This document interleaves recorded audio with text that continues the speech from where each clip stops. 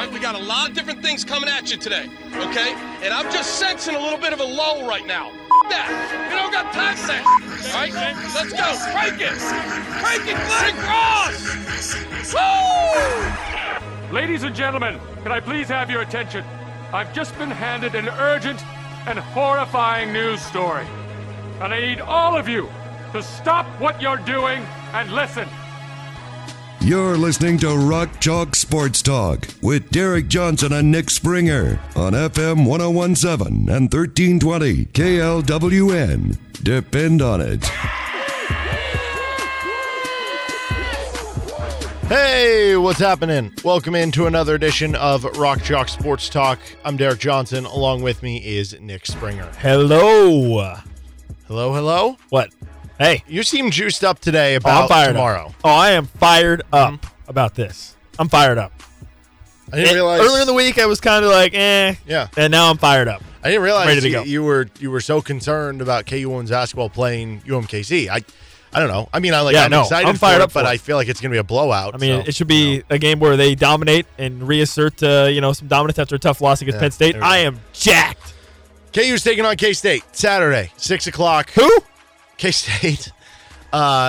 Nick's going to be out for the KISS crew at Big Mill, 3:30 to 5:30. We don't have our normal KU tailgating show, but he will be out there giving away free prizes at Big Mill, 3:30 to 5:30. Because of the aforementioned KU women's game, yes, which will be airing right here at 3 o'clock. And then once the KU women's game ends here on KLWN, we'll switch over to pregame coverage, and then that'll lead into kickoff at 6 for KU-K State. You can also hear it over on 105.9 KISS. By the way, we were brought to you here today by 23rd Street Brewery. So we're going to be previewing KU-K State a lot throughout the show. The big DL, David Lawrence, is going to join us at 3:40. Lee Sterling at 4:30. We've got our game picks. We got our KU game picks and a bunch of KU football audio from some of the players. Dominic Pooney, Rich Miller, Kenny Logan, and Mike Nowitzki coming up later in the show. So let's get right into it with the KU-K State preview. We ask this question before every game. I'll ask it right now. Okay. I think I know the answer. Okay. How important is this game? Dude, it's like the most important game ever. Right? That seems a little excessive. But, if you're talking about regular season games. I mean, dude. This is the most important regular season Kansas football game since the Missouri game in 2007.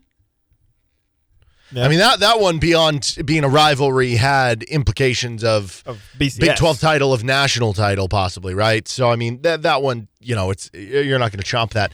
But it just in terms of regular season games lately, yes, there have been other important regular season ones. It's this one for sure. Yeah, over the last 13, 14 years. I think coming into this season and really over the course of the year, for a lot of KU fans, this game has been kind of the culminating moment of Lance Leipold, before the season, Jalen Daniels and everything, and saying, okay, this is your time. This is the year that you beat Kansas State. This is the year that you end the streak, right? You're going to get them at home. Last game in the booth. Obviously, we didn't know that back in the summer because they hadn't fully announced all their plans and whatnot for the Gateway Project. But yeah, I think a lot of KU fans probably felt the most confidence about this game that they've ever felt in a long time until last Saturday. And then Jason Bean gets hurt and Cole Ballard comes out, and the temperature of the KU fans, if you're someone who's on social media or who is active on some of the message boards, the temperature of KU fans on Monday and Tuesday was really bad for this game. I saw a lot of people that were just already resigned to the fact that K-State was going to roll into Lawrence and blow out KU again for the 13th, 14th straight time, whatever, and it was going to be a sea of purple. K-State's going to dominate, blah, blah, blah, blah, blah. I don't foresee any scenario, whether it's Cole Ballard, whether it's you, whether it's me starting at quarterback. I don't see any scenario where K-State blows this game out, where they win big. Okay? This is the most talented KU team they've had since they've lost 14 straight. This is the best coached KU team they've had since they've lost 14 straight. They don't get blown out, really. You look at under Lance Leipold. After the first year there were some blowouts. Besides the first year, KU has really truly only been dominated and blown out in what? 2 games? 1 game? They got blown out big by Texas last year, and that's basically it. And then the Texas game this year, I guess you can maybe call it a blow. I don't know. You can maybe call it a blow, but it's a 6-point game late in the third quarter. Mm-hmm. So I just don't foresee any scenario where K-State rolls in and dominates. I don't see how that could happen, and I don't care who's playing quarterback. I really believe that. The way this coaching staff operates, the way Lance Leipold operates, the amount of talent and the amount of pride that this Kansas team has, I just don't see that happening. I don't see that happening at all. I think this is going to be a competitive game from start to finish. And I think Kansas, regardless of if it's Cole Ballard or Jason Bean starting, will have a legitimate chance to try to win this game. I believe that. When you look at Kansas State, and yes, they are probably playing their best football right now. They seem to be peaking at the right time with what they're doing. Will Howard has been outstanding. You flash back 5 weeks, 5 or 6 weeks, and in my mind, I thought to myself, man, I hope K-State plays Will Howard and not Avery Johnson when they play KU. Well, now Will Howard has come back to sort of that form he had late last season that led Kansas State to the Big 12 title. He's been outstanding. I think 12 touchdowns and 1 interception over his last 5 games. He's been really, really good. Has really stepped it up. And so now that's what you're going to have to deal with if you're the Kansas defense. K-State's rushing attack has been really, really good. DJ Giddens and Trayshawn Ward maybe not necessarily household names or super flashy names. No, it's like 1,200 total yards. But they are rushing yards. But they are really, really good, those two guys. And they have a great offensive line as well. They've got a great tight end. Their receivers have been inconsistent to bad at times, but just like I mentioned with Will Howard, they seem to be playing their best right now. So the offense is going to be a challenge. So the K-State offense is going to be a challenge certainly for KU.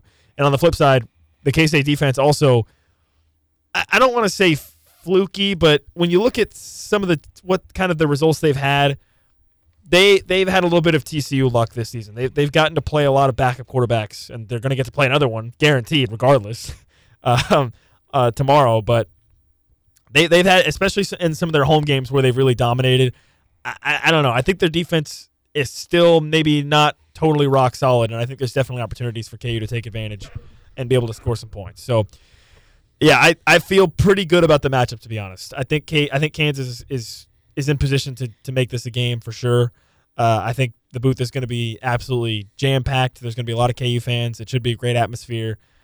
And even though you don't have Jalen Daniels, to me, this is still the best chance you have to beat K-State going into the game in quite a long time. Yeah.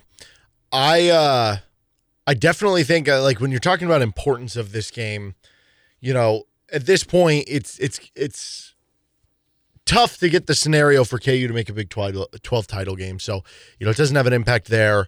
It's a top 25 matchup. I don't even care about that. Yeah, it's the last game of this version of the booth. It's senior day, so you're trying to send them out on top, and it's trying to beat them for the first time in 14 games. And then that's what it really is, the 14-game losing streak. This would do such wonders in local recruiting. KU has done a great job establishing some pipelines in some other areas, Arizona, Detroit, and wherever else.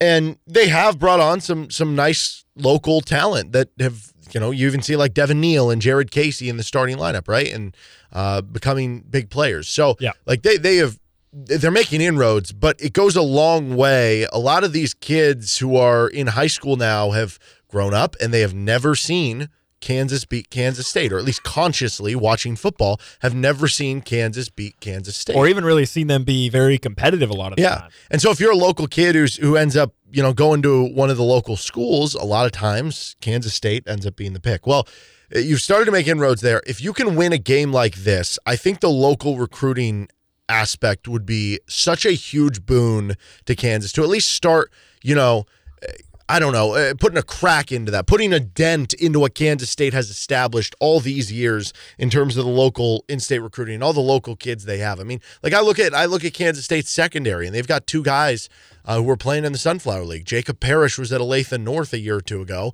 and Keenan Garber was at Free State, 3-4 years ago or whatever it was. And like you have that all throughout the roster. And these kids, for them, they take it so seriously because they've grown up in the state. And this game means so much to them. And I think having Sean Snyder now and having some of these players that are key on your team that are from the state, like Devin Neal and so forth, it does help you. in that area, but that's what you're trying to accomplish. You were trying to accomplish in-state dominance, which you haven't had any. It's been all Kansas State. So, yes, this is a very, very important game. Now, as far as the Kansas State scouting report, Nick talked a little bit about some of the things that make them run. They are 11th overall on ESPN SP Plus right now. So they're 21st in the college football playoff rankings. ESPN SP Plus really likes them for what they've done. Now, as Nick said, the schedule, I don't know, remains something to be desired. I don't know. How different is Kansas State's schedules than KU's, for instance? Like, if you were to cross-compare and say, okay, both schools played Texas, right? Yep, on the road. Yeah. What would be KU's second toughest game? Oklahoma State, one of those two? Oklahoma. Well, if it's Oklahoma, K-State played at Missouri, and Missouri's ranked higher than Oklahoma. Oh, I think we're just talking about Big 12 play. You're talking overall? I'm just talking overall. Okay. I'm just like cross-comparing the schedule, because there are certain concerns about it, but the more I think about it, like, are we sure their schedule is not harder than Kansas? Again, okay, both played at Texas. If their second-best game is at Missouri, that's a higher-ranked game than playing Oklahoma at home. And then you go to the third game, both at Oklahoma State. Yeah. You go to the fourth game, I don't know what it would be for Kansas, but probably Iowa State on the road. Okay, Iowa State on the road. So for them, it's either at Texas Tech. Yeah, it's probably at Texas Tech. Those are about equal. Yeah. So I guess, I don't know. We could keep going down this exercise. I don't really want to, but my point is, even though there are some games you could be like, they got to play Baylor and TCU, which Kansas wasn't fortunate enough to have. Well, I mean, look at their last 3 home games. Yeah. TCU, Houston, Baylor. I know, but like, they won at Texas Tech by 17. You just lost to Texas Tech. Yeah. They, 2 of their 3 losses are by 3 points to top 10 teams right now. So I think this is a really good team, and that's reflected in the ESPN SP Plus. Yeah. They're 10th on offense there. They're 27th on defense. One thing that's kind of been talked about this week, they're only 67th on special teams. So, like, you might be able to have a bit of an avenue there. The offensive line might be their best unit. I don't know. It's certainly up there. They're experienced. They're 42nd pass blocking grade, 16th in run blocking grade, but they're experienced. They know how to play together. They don't make mistakes. It's a really solid offensive line. Yeah, they had some injuries earlier in the year, but they've got that ironed out, and yeah, to your point, they've been really, really good. They probably have the best offensive lineman in the conference with Gurbibi, who I think could have easily been a high draft pick last year and decided to come back. So, yeah, that's definitely one of their strengths that KU, and on the flip side of that, what makes that worse for Kansas is obviously the D-line, especially the interior of the D-line for KU, has been pretty banged up the past couple of weeks, right? I mean, Devin Phillips has been out. You haven't seen as much of some of those other guys either, so that could be maybe a concern with the middle of that KU defensive line. Yeah, for sure. They're 5th in the conference in yards per rush. They're 5th in passing yards per play. So this is just kind of a balanced offense that's solid at both. They're not elite at either, but they're good at both. Will Howard, like you said, has been playing really well. The weapons don't jump off the page, but like Ben Sinnott is a really good tight end.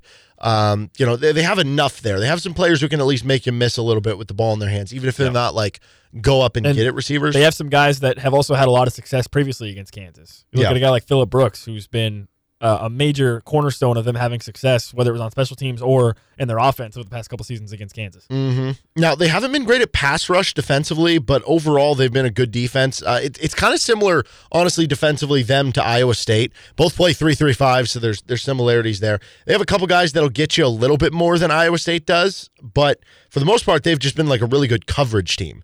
They're 3rd in completion percentage against. They're 3rd in pass efficiency defense. They are 2nd in yards allowed per pass. But they also stopped the run. They're 2nd in rushing yards allowed per game in the Big 12. And that's been something we've seen Kansas have trouble with, the 3-3-5, whether it was Oklahoma State or Iowa State running the football. So they've done a good job against both. This is one of the better defenses in the Big 12. And they've only given up, I think it's 30-plus points twice. I think that's what Brian Borland was saying earlier this week. Yeah, so Texas and Missouri, yeah. And obviously both those games they lost. 30 and 33. So it's not like they're like giving up 40 in those games. Like, it's barely scraping above 30, and they lost both games. So I guess that becomes a bit of a conversation. Can you score 30 points in this one to win the game? It becomes challenging against a really good defense, especially if you're on your third-string quarterback. I think Kansas can do that. I don't know that I'm picking them to, but I think they can.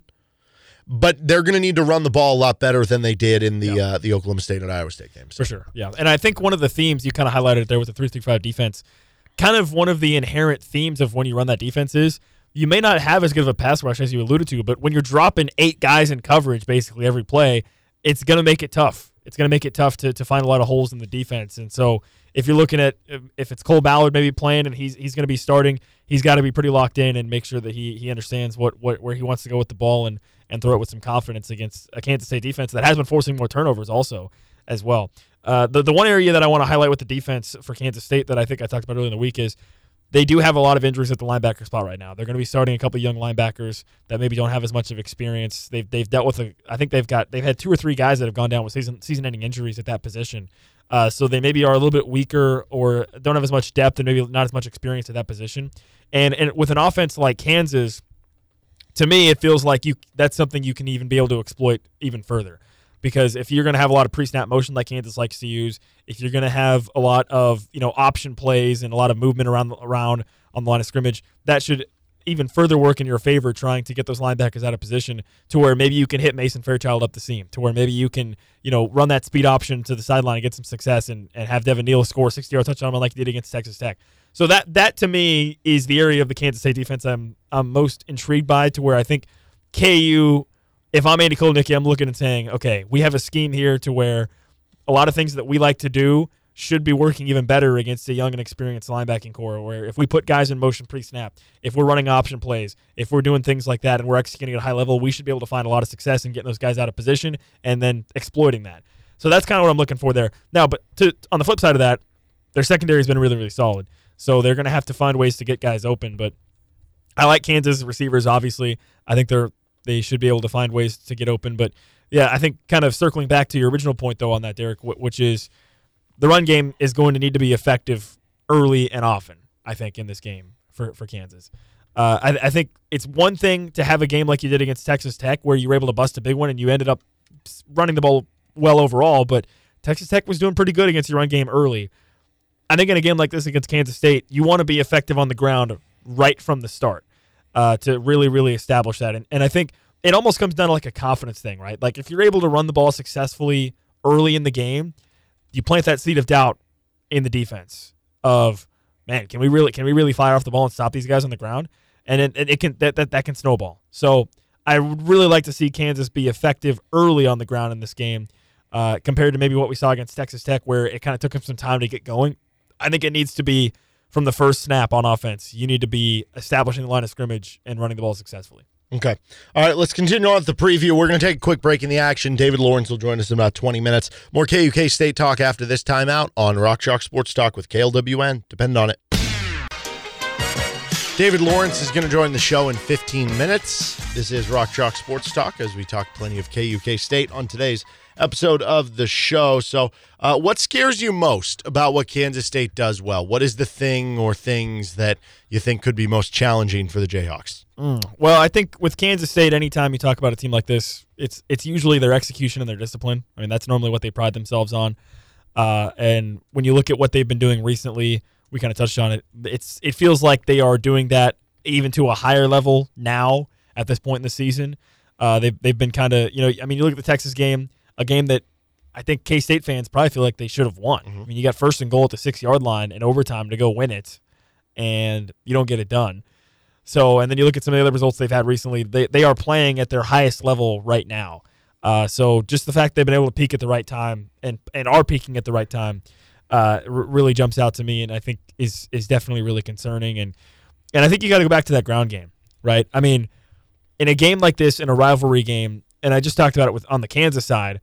For Kansas State, the same applies, though. In a game like this, in a rivalry game, and it almost applies more to Kansas State because they're on the road, if you're able to get out there and just get 6 yards a carry, that just completely zaps all of the energy from the stadium, all of the energy from the defense of Kansas, and that is my biggest concern. Because you saw it against Texas Tech, what Texas Tech was able to do early. Now, Kansas did adjust and eventually was able to kind of slow down the Texas Tech rushing attack, but that's my biggest concern is that I think Kansas State, it's very possible, could come out and just be like, you know what, we're better up front, we're just going to run it, and it may have a lot of success. And if they do that early, that is just going to be such an energy sucker of the stadium and the atmosphere, and the Kansas defense has to be ready for it. So that's a big concern for me is if they do just come out with Giddens and Ward and are able to just really run HB dive with a lot of success. Yeah. Yeah, I would point to a couple things. One is obviously this is a good coverage unit, as we talked about. The coverage grades, the stats are good from the pass defense. And that going up against a true freshman quarterback. And this is a defense that disguises things. They mix coverages up. They do a lot of creative stuff in the back end. That is a little bit scary to me when you have a freshman quarterback who, I don't know, I mean, should we go ahead and address it right now of who do we think is going to start? Who do you think is going to start? Yeah, I mean, it could be Jason Bean. That's the thing. I said yesterday that I was starting to feel like Jason Bean was going to start. Okay. I'm seeing the betting line move today, and it's going to like 10 points now for Kansas as opposed to 7.5, and that's making me think that it's going to be Cole Ballard starting and that somebody in Vegas knows something, you know? A little Vegas knows something So situation. yesterday I was leaning Jason Bean. Today I'm leaning Ballard again. I have been the same the whole week. Mm-hmm. I've been the same. I've had the same thought process as when I woke up Sunday morning, Monday, Tuesday, Wednesday, Thursday. Today, I've had the same thought process. I'm pretty confident Cole Ballard's going to be the starter. I also am confident, though, at the same time, that Jason Bean is going to play in some capacity, if nothing else, because it's senior night and this is his last game. So I don't know, but I think Cole Ballard is going to end up playing a significant majority of the snaps at quarterback. That is my current assumption. I think, to your point, it felt like kind of early in the week it was there's no chance of Jason Bean. Then Lance Leipold is, saying some stuff, whatever. Then on Wednesday, Andy Kolnicki says Jason Bean took a whole lot of reps, whatever that means. And people were then, to your point, Wednesday and even yesterday, it was kind of back on the side of, well, okay, Jason Bean's going to play. Jason Bean's going to start. I've always been the same. And I hope I'm wrong on this, like I've said earlier in the week, but I just feel like Cole Ballard is probably going to be the guy for the majority of the snaps. But again, I also do feel as though Bean is going to play in some capacity, either as some kind of decoy or maybe they do bring him in for some plays at quarterback, which then you get into the age-old question of, well, if he's good enough to play 10 plays, then he's good enough to play all the plays. Well, with the way Kansas plays, and if they want to utilize their quarterback in the rushing game or however their scheme is, that might not be the case. So, I don't know. But that does scare me that Kansas State, with their defense, like you alluded to, has been forcing a lot of turnovers.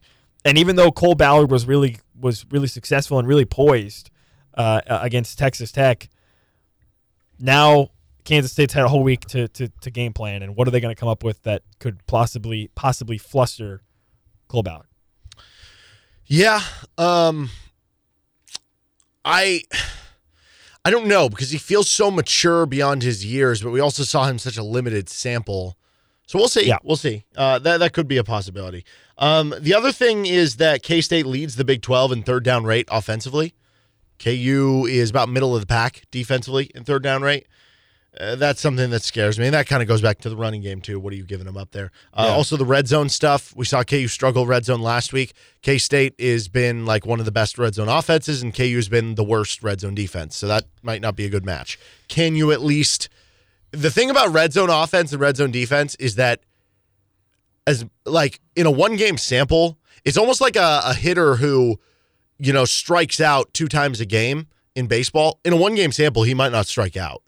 Like you could have a really good red zone game, or a good red zone defense game. Well, so okay, maybe that'll be helpful. I want to touch on this because earlier in the year, a couple weeks ago, halfway through the season, you had said, or we had discussed this, you'd brought up the point that at some point with the red zone defense for Kansas, water will find its level and the red zone defense is not going to be as bad. Well, guess what? That hasn't really happened. So what does that tell you? I mean, what does that mean? Maybe it's just bad? Good. It's just really bad? Red zone defense, yeah. I think that's kind of where I'm at. I mean, I don't know. What else do you take away? No, I agree with you. Because we had this discussion, when 6 games into the season, Kansas, I think at that point it was 100%, I think, still at that point in the red zone for their opponents. And now it's 98%? They've had like 2 red zone trips the whole season that weren't touchdowns or weren't points, I guess I should say. So at what point does that just become a situation of, it's one of those things where water will find its level, they'll be fine, and to where now it's just they're just bad in the red zone on defense. I think we're kind of there, to be honest. Which is frustrating because it is. I mean, the field's condensed. you should have a better chance of having some sort of success. Well, and the other thing is like that. And it's not like KU's been just getting gashed on run defense. This defense has been better than it was last year. Now imagine if they were just like middle of the pack in Big 12 and red zone defense. They'd be like a good defense, you know? Yeah. So that's what's a little unfortunate there. The last thing that scares me a little bit here is they're forcing a ton of turnovers lately. K-State forced 4 last game against Baylor. They forced 3 the game before that against Texas, and they have forced 13 total over the last 5 games. If you have freshman quarterback in there, and that's been the real big difference is that, you know, in games where KU has forced 2 or more turnovers, they're 4-0. And then when K-State, you know, they're not really turning it over much. So you look at KU defensively, and if they're opportunistic, it's very helpful to win the game. But then on the flip side, K-State's forcing a ton of turnovers, so it increases both A, the need to have ball security, and B, to force. I think Kansas has to force at least 2 turnovers defensively to win this game. Maybe 3. Which could be tough. But when you think about look at some of Kansas's wins in Big 12 play. A lot of them have been accentuated by a non-offensive score from the defense or from via special teams. I do think it feels like KU will probably need that in this game against Kansas State. They're going to need either not necessarily a defensive score, but a big defensive play, i.e. turnover, that sets them up, or possibly some sort of special teams play. That feels like almost a prerequisite for Kansas if they want to win this game against Kansas State. They need something because when you look at these Sunflower Showdown games in recent memory, a lot of times those big plays have gone against Kansas. I mean, dude, the O.J. Burroughs muff punt was just brutal last season. And then you look at some of the special teams successes that Kansas State has had previously with punt return touchdowns and whatnot and kickoffs. And if you're Kansas, you need that to go your way, either in special teams or like I said, some kind of defensive. It doesn't necessarily have to be a defensive touchdown, but something like that. All right, KU wins if what? Make it quick because we got to get to DL here soon. Yeah, I think KU wins if, like I just alluded to, if they do get one of those big game-changing plays from special teams or defense, and I think if they're able to get their ground game going early, and if it is Cole Ballard, take some pressure off of him, and keep the crowd in it, right? I think this game epitomizes.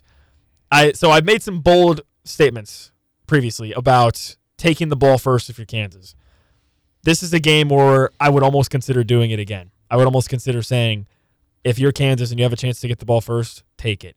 Because you want this crowd in it to the max. And if you get the ball first and go down and score or have something like that happen, that goes even further for that. So I'm a little on the fence about it. I've been bolder in some other areas, but I will say I think maybe KU should take the ball first here and try to go score and get the crowd in it quickly. I got 3 quick ones. 11-1 in the Leipold arrow and giving up 30 or less. So can you hold them to under 30? Number 2, the turnover battle. Just talked about it. K-State's 0-2 this year when they have 2 or more turnovers. Unfortunately, it's only happened twice. And number 3, what you said, running the football.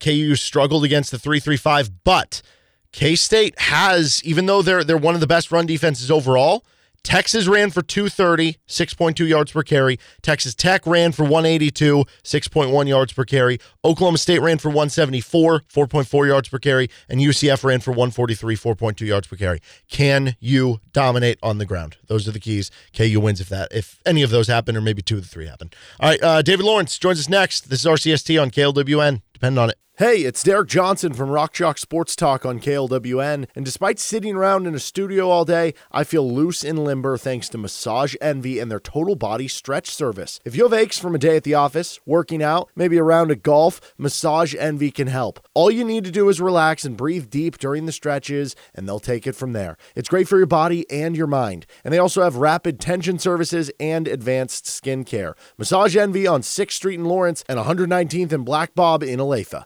Welcome back into Rock Chalk Sports Talk on KLWN with Nick Springer. I'm Derek Johnson, and we're joined now by David Lawrence of the Jayhawk Radio Network, who, I guess, busy time of year for you, DL, between doing pre- and post-game for KU basketball, doing everything you do with the KU women's basketball team. You got KU football going on right now. But obviously it's a big one on Saturday. KU-K-State. 14 straight losses. It's a final game in front of, I guess, this version of David Booth Kansas Memorial Stadium. It's senior day, so a lot going on here. Let's start right there with senior day. When you think about this senior class, there's 19 seniors, and certainly the guys that stick out, Kenny Logan, Mike Nowitzki, Mason Fairchild, on and on and on and on down the list. What does this senior class, do you think, mean to this Kansas program and helping turn this thing around? It's great being on with you, first of all, Derek. I think that first and foremost, this is what you need in your career, in a high-profile, sold-out game where you get the respect and honor that you deserve. And, you know, you've known me. We used to do a show together. I probably used to tell you I just hated at the end of the year or during our downtime where there wasn't a lot of fans in the stands. There wasn't a bowl game to play for. And, our seniors just kind of got overlooked, like they meant less to the program because, or, they did less a job just because the team wasn't successful. So I'm so happy that they will get honored the way they should. I think what jumps out regarding your question is just guys that kind of, that first class is always the one that says, hey, I believe in Coach Leipold. I think he can turn this thing around, despite the fact that Kansas has not seen that turnaround for better than a decade. People, like Kenny Logan, staying around. People like Hayden Hatcher staying around. And, Rich Miller and Nowitzki believing in their ball coach at Buffalo. And you could, I guess, kind of understand why they would want to stay with Coach Leipold. But those are the guys, Dominic Pooney making the track over from Central. And I'll never forget that there was several other transfers that year from bigger programs, Power 5 programs, and no one talked about Pooney. And I looked at this guy's tape at Central Missouri, and he was phenomenal. And he turns out, he has to be the best transfer that we've had. I mean, the guy's going to be up there for, first team all conference. And, I shouldn't say best because Austin Booker will be regarded that same way. But so it's just guys that bet on the future of Lance Leipold. And I think they'll be fittingly honored tomorrow in front of a sold-out booth. So I'm happy for that. And this is the way you end your career. It reminds me of, I ended my career against a highly ranked Missouri team, and it was sold out, and the bowl game was on the line. So similar situation. That's what makes memories where people, when they're 60 years old, can look back and say, wow, that was really neat. And so that's a memory these guys will have. Well, how does this game, I mean, when you played, what was the biggest difference? I know it's different now. KU's not playing Missouri. I know they'll restart it in a few years. But when you played, what was the biggest difference for the rivalry of playing K-State versus playing Missouri? It was night and day. And it's, and I say that respectfully, and because I regard Bill Snyder's as the greatest coaching job in the history of the game, because the pressure we had that was kind of passed down from classes before me was not beating K-State more than they beat you. It's sweeping K-State. You need to sweep K-State and at least break even with Missouri. But if you wanted to be regarded as the best class, you had a winning record against Missouri and you swept K-State. And my class swept K-State. We broke even against Missouri, so we, I guess 1 out of 2 wasn't bad. So, we didn't, I guess, consider it a rivalry as much. And I'm not talking trash. That's just how it was. I mean, they were not a good football team and not a good football program, and we still had down years back then, and we certainly, even in the down years, wanted to make sure that we beat Kansas State. I mean, that was just. And there would be a lot of close games, and, we won some close games. It was closer than what we wanted it to be because it's always been such a big game for K-State. But Bill Snyder changed everything. And, of course, the rivalry's on the other side. And, of course, you can understand how much we dominated K-State because even though K-State's won 14 in a row, but, we still have 15 more wins over them. So it was like 60 years of just total dominance. But that it's just a different world now. And Bill Snyder and Kleiman's continuing that, the fact that he's doing such a good job. And it's hard to follow Bill Snyder, but he's done a good job of it. Well, this is also the final game in this version of David Booth Kansas Memorial Stadium. It'll start construction and basically as soon as this one's over. I guess what does that add anything to this game? I mean, it's still going to be a stadium. It's still going to be at the same spot. Do you have a favorite memory? I guess inside the booth in this current form of it. That's Haney asked me that yesterday, and there will be some nostalgia, and I'm sure that I'll be going and walk. I love to walk on campus and just kind of relive the memories. But you mentioned location. That's the important thing. That's what makes it special. The stadium, the building itself, has never been the best. I love the facade on the north side, but outside of that you do relive the memories. The senior day memory that I've already mentioned, the memories of some special Mason years, special Mangino years, and now special Leipold years are going to jump out at me. There's no question about that. So there'll be some nostalgia there, being in that booth, where I was with Max Falkenstein and Bob Davis and Bob Newton, a team that had been together for so long, and good friendships that have developed from that. But the stadium itself is just going to be a lot better place to view football, and with the top amenities around it, and it's still going to be in that special spot. So because of that, I don't think it's going to be where there's going to be tears coming into my eyes, when we get the new one, thinking back at the old one, because the new one's just going to be a better place to watch football. Yeah, we're talking with David Lawrence here, Jayhawk Radio Network. As far as the game itself, it's been, as you mentioned, 14 years since, or 14 times since Kansas has beaten Kansas State. Going back to the last time they did beat them, that 2009 game where Jake Sharp just went off for KU. What do you remember from that game? Mangino just kind of had their number. He had developed a program. Kansas State, never. They were good, probably not because they had the best players always, just because they were a great team. The whole team concept has always been so big. They've always been really good in special teams, and Mangino had a similar type of program where, he had a very good team and some really good players and some couple of NFL guys. So, I just remember making some big plays and just feeling like, wow, we finally arrived, that we're going to be able to compete. And, I'm sure I was hoping to go back and having the dominance that was once part of this rivalry, but was at least hoping, for that every other year thing. And it's gone the other way. So, we just have to erase that. It'll be tough to look back on, and I know their fans, enjoy, feeling that they've been dominant, which they have been.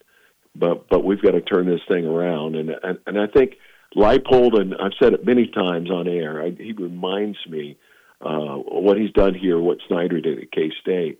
And I know one of the top things on that list is winning in your backyard. That's what you have to do, because those are the most important things to win, are those recruiting battles for Kansas kids. And that's why Bill Snyder made beating Kansas a priority. And that's why Snyder used to get bye weeks before the KU-K-State game. It was not an accident. And I know that Leipold views, this rivalry and the importance of this game first and foremost.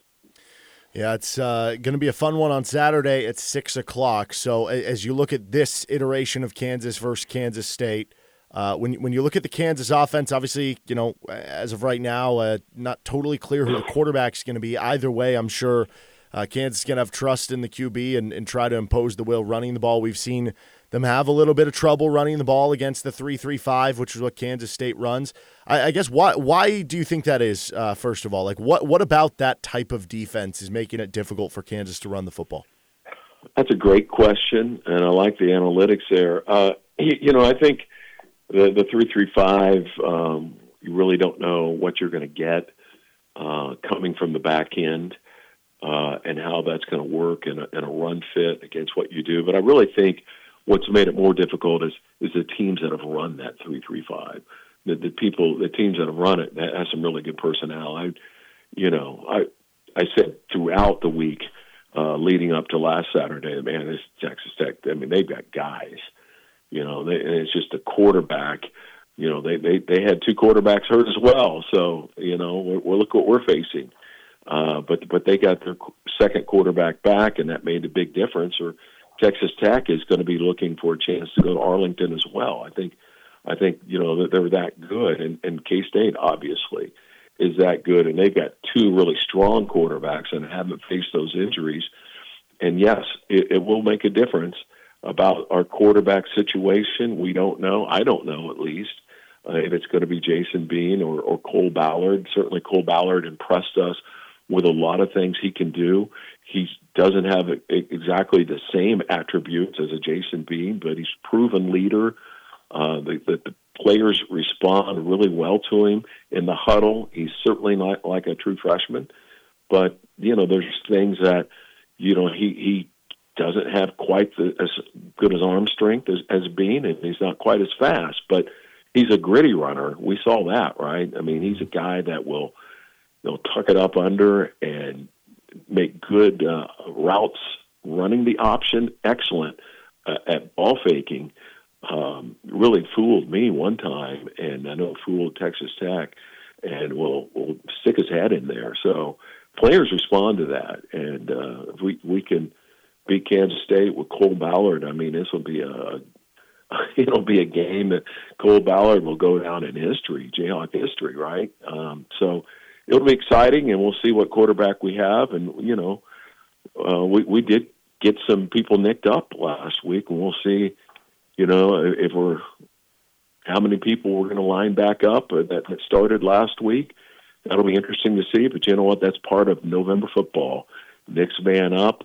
K-State's got some injured linebackers, so they've got next man up. We'll be doing the same. It'll be a great atmosphere, and this game matters a lot. This is the biggest game of the year. It's bigger than Oklahoma.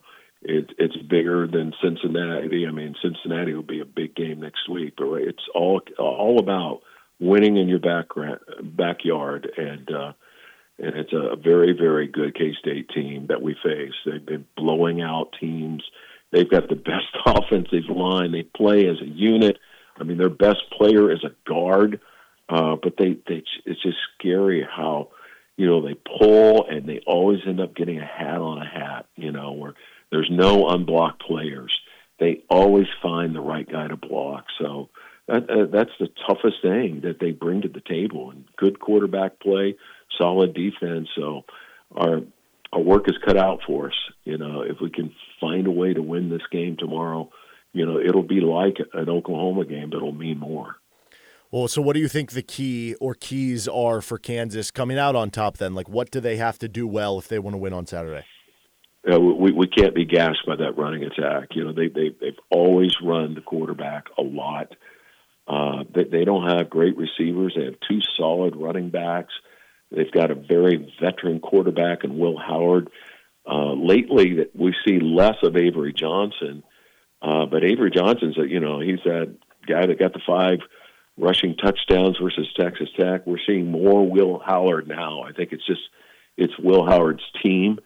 And not that they won't bring in Avery Johnson, but it's not getting gashed in the run game and making them throw the ball down the field, something they can do.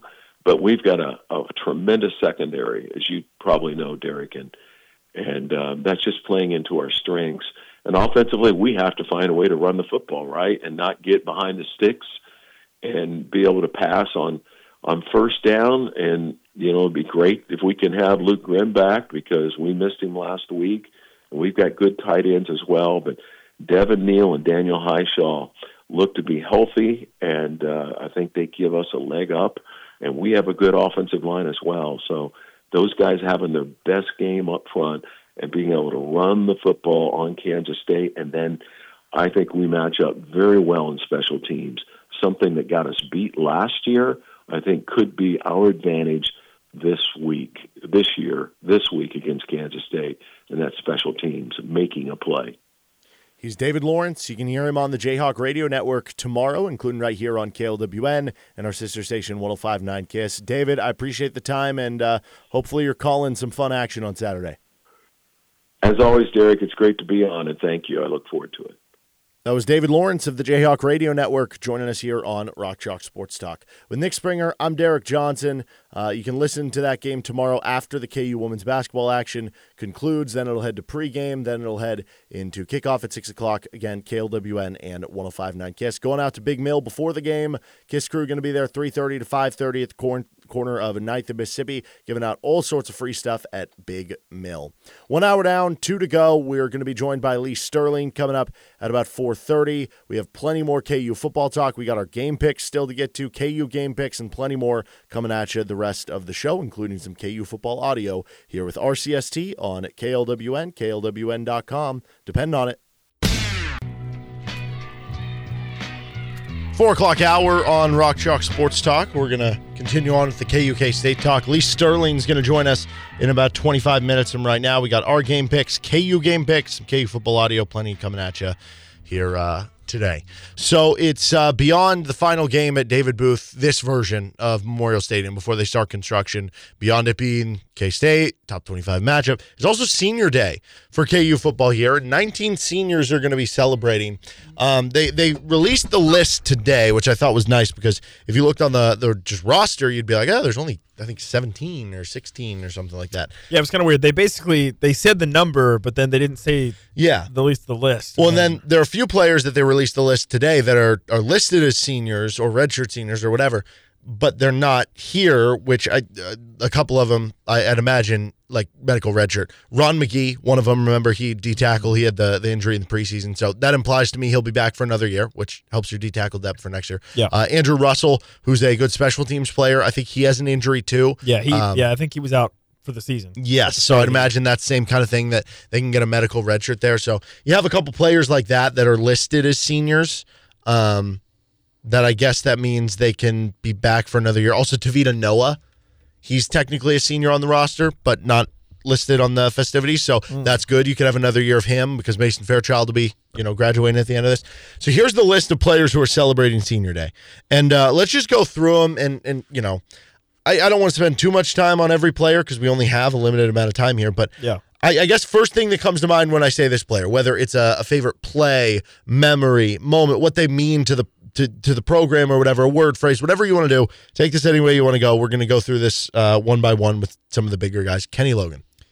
Yeah, Kenny Logan's probably one of the most notable ones because he's a guy who has stuck around through the downs and now through the ups of KU football over the course of his career, and he's just been somebody you can rely on in the back half. I mean, you go back to the year he had a couple years ago, and maybe last year after being a preseason first-team All-Big 12 pick, the year didn't have quite the year he wanted to, but he's been really solid this year. And when I think of the seniors, there's a couple names that come to my mind immediately, right away. Kenny Logan's at the top of that list. He's one of the first guys you think of. Yeah, because I think of when Lance Leipold and his staff first arrived, he was one of the guys to first meet with them and be instrumental in keeping a lot of those guys together. There were a couple that left, but for the most part, they stayed together, and that was a big reason why. I think back to just being a tackling machine. He holds the KU record for most tackles by a defensive back, and making some touchdown plays, whether it was the pick six against BYU, kick returns that he's had that have been deep.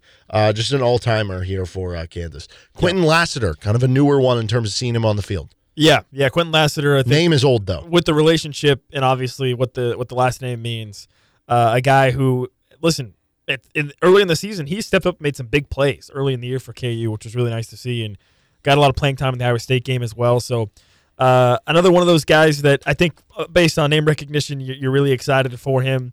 With some of the legacy of that family, and and a guy that has shown to be a true Jayhawk this season, and really, really excited about him and what he's brought to this program just this season. Yeah, I mean, it was somebody who came into the offseason that we didn't know if he was going to crack the 2 deep because they have a lot of really talented corners. Yeah. And then he made those opportunistic plays early in the season, a couple interceptions. Really cool to see and continue on that family legacy there. Rich Miller.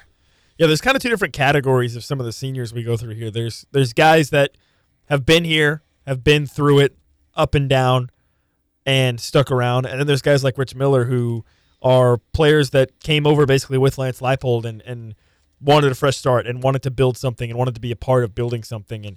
And Rich Miller has been very instrumental in that. I mean, there is without question any doubt in my mind that he is probably the number 1 vocal leader of that defense in the locker room. He's the guy that we get to talk to a lot in the media, and he's always very well-spoken and always is very, very positive in what he has to say. And he carries himself clearly on and off the field with high regard, and he's just been a veteran player for KU on the field at least, and he's been quality. But yeah, I think when I think of Rich Miller, I think of his attributes off the field and what that's meant for KU. And it's hard to quantify that, right? But I think when you look at him and what he's done and what he brings to the locker room for KU from a leadership standpoint, that kind of stuff is invaluable, and he's been that guy. He's one of the guys that came and decided, hey, I want a fresh start. I want to be a part of building something, and I think he certainly has been. Yeah, I mean, it's the leadership. He's a captain of the defense, and somebody who came over from Buffalo. When he first came on, he was a backup linebacker at Buffalo. It was like, okay, this guy can be a rotational piece for you and help everybody ease the system. He quickly, that first year, became KU's best linebacker and became a starter, and I think he's gotten better each and every year, and now he helps set the foundation, whether, coming over with knowing what Lance Leipold and what they all wanted to do and helping that culture be established here at Kansas. Mason Fairchild. Yeah, you kind of touched on it with the recruiting talk we had earlier in the show. Listen, Mason Fairchild is a Kansas guy, right? He's a Kansas guy through and through. And now playing for KU, he has turned himself into somebody who has a decent chance to maybe be drafted into the NFL. And I mean, think about that. That's very, very impressive stuff for his position. And he's been really reliable in the tight end room. Another guy that I think his leadership is almost you can't really emphasize it enough. Probably what he brings inside the locker room, and his play on the field has certainly reflected that as well. He's been an excellent player. And this I think when you get into the recruiting talk, Mason Fairchild is the type of player you want to see more of at Kansas. Guys from Kansas that come up the right way and end up being real impact players. I think that's really well put, because he was someone who, and that's the case with some of these guys, especially that we'll get to, but like with Fairchild, he didn't hit the field much his first, 3 years. And then it was 2021 when, or I guess 2 years, whatever. 2021, first year of the Leipold era, he was kind of featured a little bit more. He had a good start to the season, gets injured kind of toward the end of the season. 22 breaks out, had a great year. Yep. All Big 12 honorable mention, or I forget if he was on the second team. And you have big expectations coming into this year, and he's hit them. He's been a reliable blocker. That part of his game has improved so much. He's been a reliable pass catcher for this team. Yeah, he is kind of the ultimate, and somebody who I think is a big leader in that locker room as well, of kind of the progression of what this program is looking for. Yeah. Okay, this is a big one. Jason Bean. Your guy. Jason Bean, man. Jason Bean. First of all, I'm just really happy for Jason Bean. I think the Oklahoma win has kind of elevated him in the eyes of a lot of the KU fan base, as it should have. Even before the Oklahoma win, I felt very strongly about Jason Bean as a guy who could have easily, and it sounded like he did want to, just walked away, just gone on and moved on with his life after the bowl game in the Liberty Bowl, and he decided to come back and make a significant impact. All we heard all season long is that, hey, this guy Jason Bean, he just keeps improving. He just keeps getting better and better. And to have a player like that, where in his 5th or 6th year and he's still improving that way, that's incredible. That's incredible to see. And obviously his return has meant everything for Kansas this season, because without Jason Bean on this roster, maybe KU would have gone out and got a transfer. Maybe Ethan Vasco would have stuck around or whatever, but things would have been drastically different, to say the least. So, he came here North Texas, and listen, had a tough start. I mean, he was put in a tough situation, but persevered through that. And then when faced with a decision to either walk away or come back and be with his team for one more year without even a guaranteed starting spot at all, he chose to come back. And I think that speaks incredibly to not only him as a person, as an individual, and his acumen as a teammate, but also to Lance Leipold and this coaching staff and this program of here's a guy who was comfortable being done and instead decided, you know what, I want to come back and play for this team and play for these coaches. So I think Jason Bean's legacy at this point has been written in a positive way, which I'm very happy about because that might not have been true. That might have been a fair statement to say previously, but if you're a Kansas fan, I don't know how you couldn't be thrilled that Jason Bean put on the Jayhawk uniform. It's been unfair to Jason Bean. We've had to do it in that we have scrutinized him a little more because you know what's there with Jalen Daniels. But I think because of that, the aftermath is this guy is probably, I mean, it's a short era. This is only year 3. The most underappreciated player of the Lance Leipold era because he has been excellent and he has filled in. He got you the win that got you bowl eligible last year. He got you the Oklahoma win this year. Those two in its own, I mean, spectacular against Iowa State. Dude just came up for you in some key games. It wasn't a perfect career for Jason Bean, but a lot of awesome moments, and he is certainly one of the 10 best quarterbacks that KU football has ever had. Yeah. Craig Young. Yeah, Craig Young, maybe one of the most talented transfers, certainly from a pedigree standpoint, coming from Ohio State, coming to KU, and I think his impact has been felt.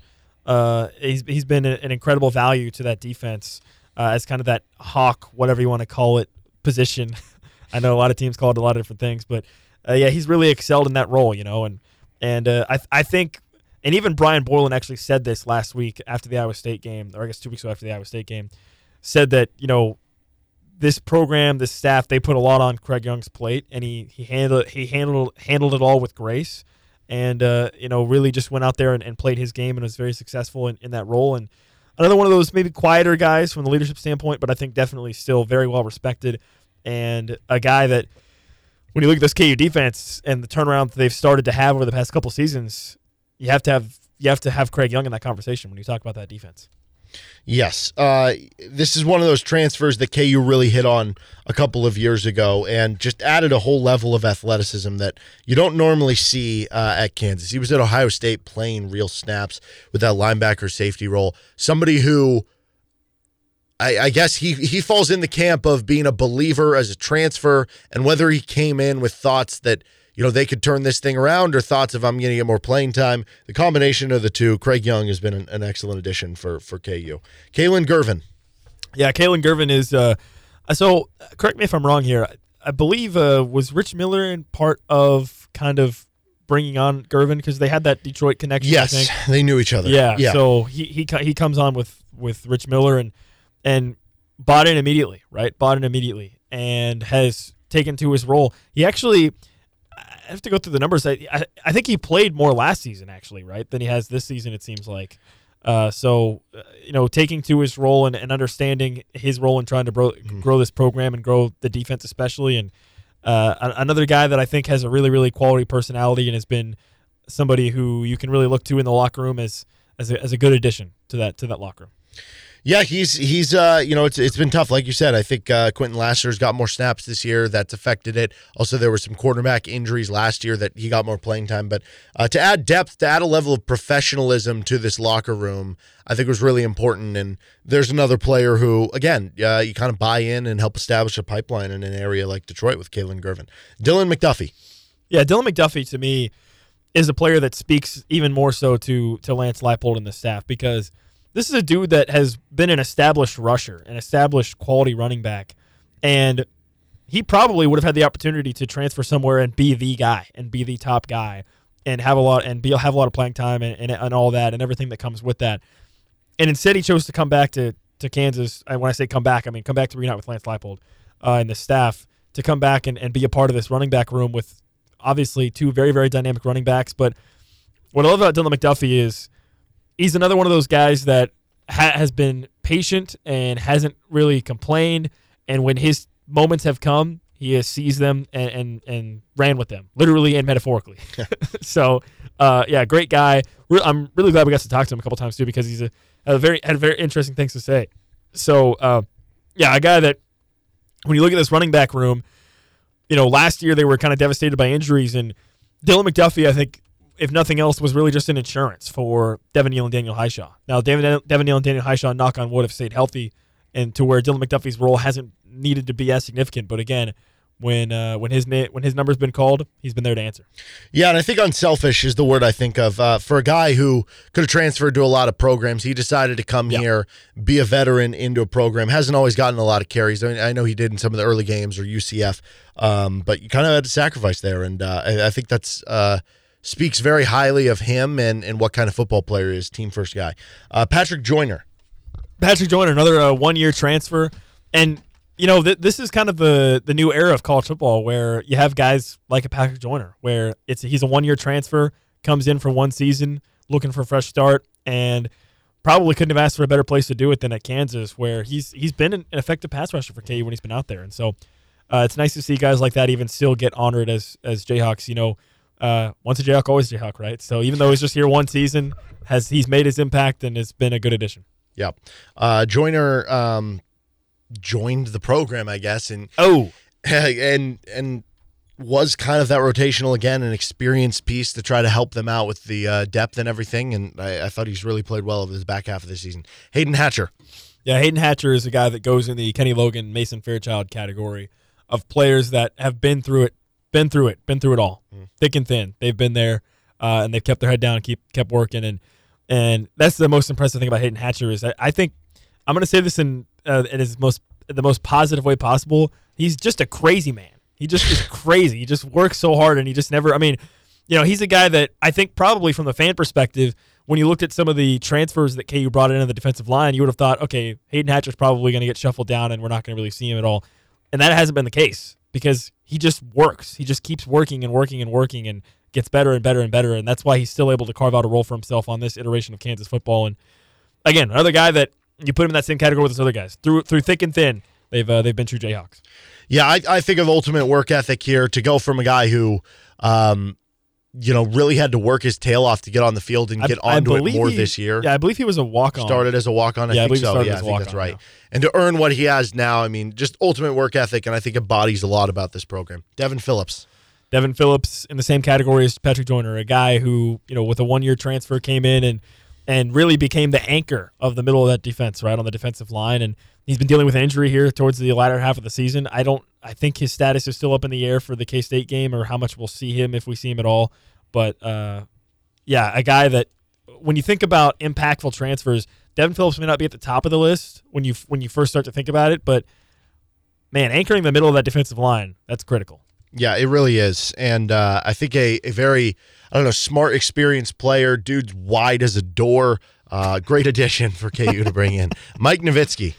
Yeah, Nowitzki, another player that came over with Lance Leipold and was looking to try to be a part of building something. And, I think for Kansas, a lot of times when you look at where the program has been, that's kind of been the real selling point of like, listen, you come to a place like this and you can be a part, you can be a difference maker, you can be a part of building something special. And I think Mike Nowitzki embodies that totally with what he's done for Kansas and kind of being that rock on the offensive side of the ball that, like we just talked about Devin Phillips, but on the offensive side for Mike Nowitzki, it's been so impressive, and he handles himself with a pure class. It's great to talk to him always whenever we get the chance, and really, really glad that he's a Jayhawk for sure. Dominic Pooney. And by the way, yeah, Mike Nowitzki, I echo everything you're saying. I'm just trying to speed up because we only have a few more minutes here. Yeah, with Pooney, man, we actually were kind of talking about off air earlier today about how when Dominic Pooney came on, it was like, well, okay, cool, depth guy, and then he turns into probably your best offensive lineman. So, and his story is just incredibly fascinating with the journey that he's had, and really, I'm really happy that his journey ended with him being a Kansas Jayhawk. Yes, I absolutely love that dude. He's so fun to talk to. He's analytical. He's just, I don't know, he's fun, and he has been, for my money, most underrated offensive lineman in the Big 12. Yeah. Seth Keller.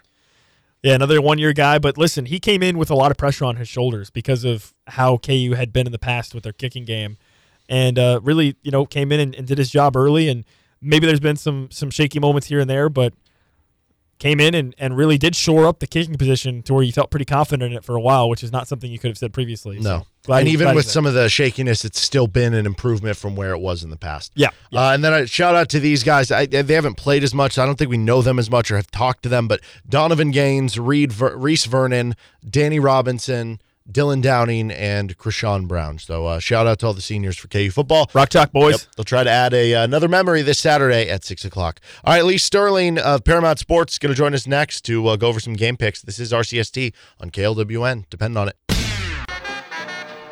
About 4:30, you're listening to Rock Chalk Sports Talk on KLWN with Nick Springer. I'm Derek Johnson. And we're joined now by Lee Sterling of Paramount Sports to go over some of this week's game lines. So, Lee, thanks for hopping on again. And I guess happy early Thanksgiving, as we're less than a week away. First up on the ledger this week, we got Oklahoma minus 24. BYU just got blown out by Iowa State. Who do you like in this one? I mean, I don't know how you back BYU unless you're getting like 35, 40 points. Quarterback problems. There's just not a lot of talent on this roster here. Very few. I think they're third from the bottom as far as explosive plays, and special teams have been a problem.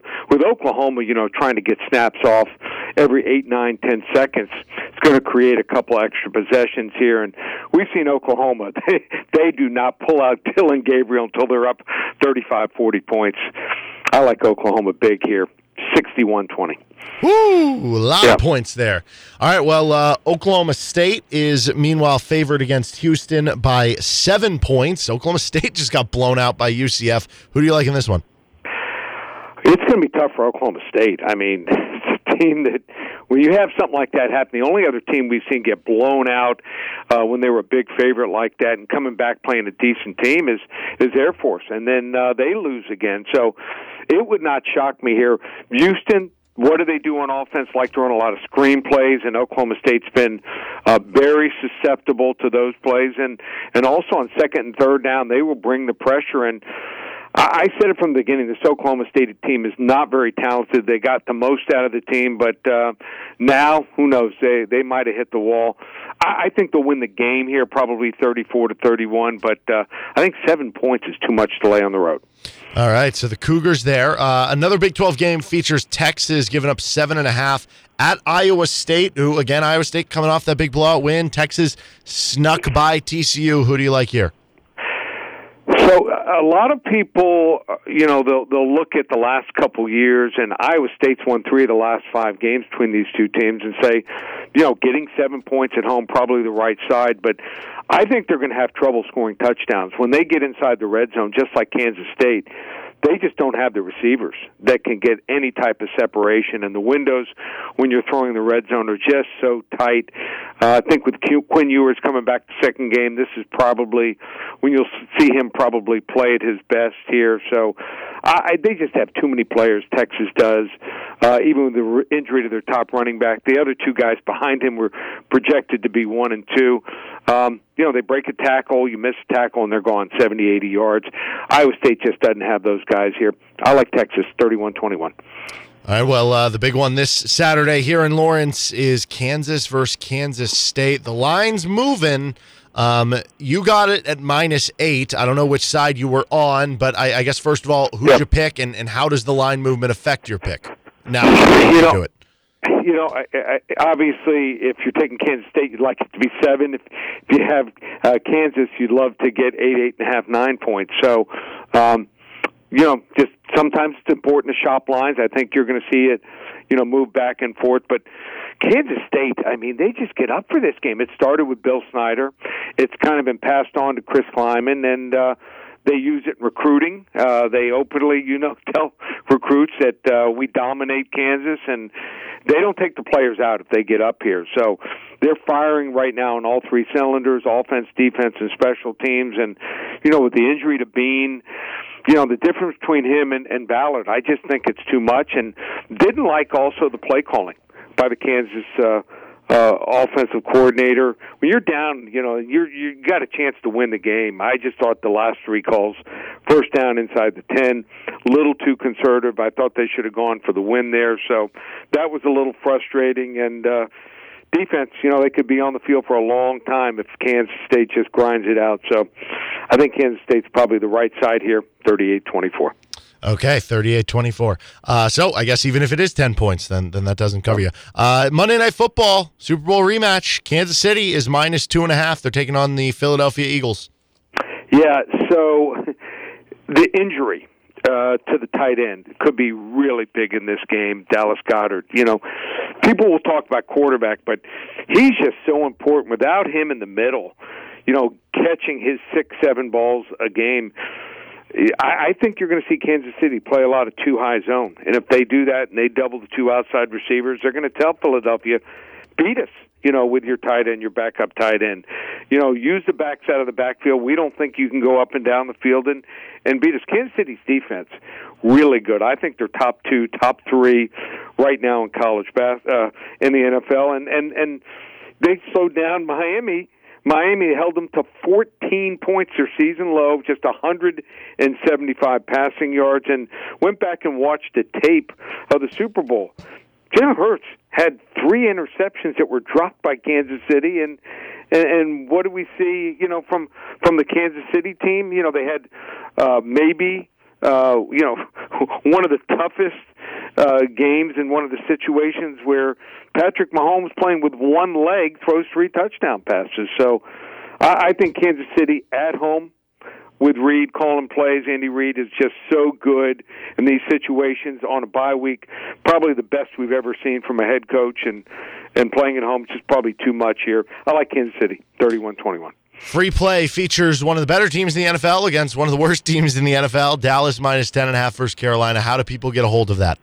Well, first 5 callers we're going to give to them for free. Just call 800-400-9741. First 5 callers, they will get this game for free. 800-400-9741. How about this?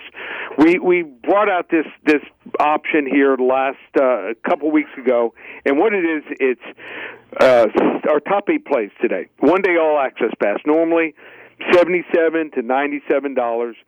All 3 sports, college football, basketball, NBA, and college basketball, and also our top selection in the UFC, just $17. That's right, $17 for 8 selections. 2 weeks ago, we went 7-1 on this promotion. So, looking to have some fun tonight, hopefully make some money, and you do well, then you join with us for the rest of the season, or maybe you're with us from one sport, want to try out the other sports.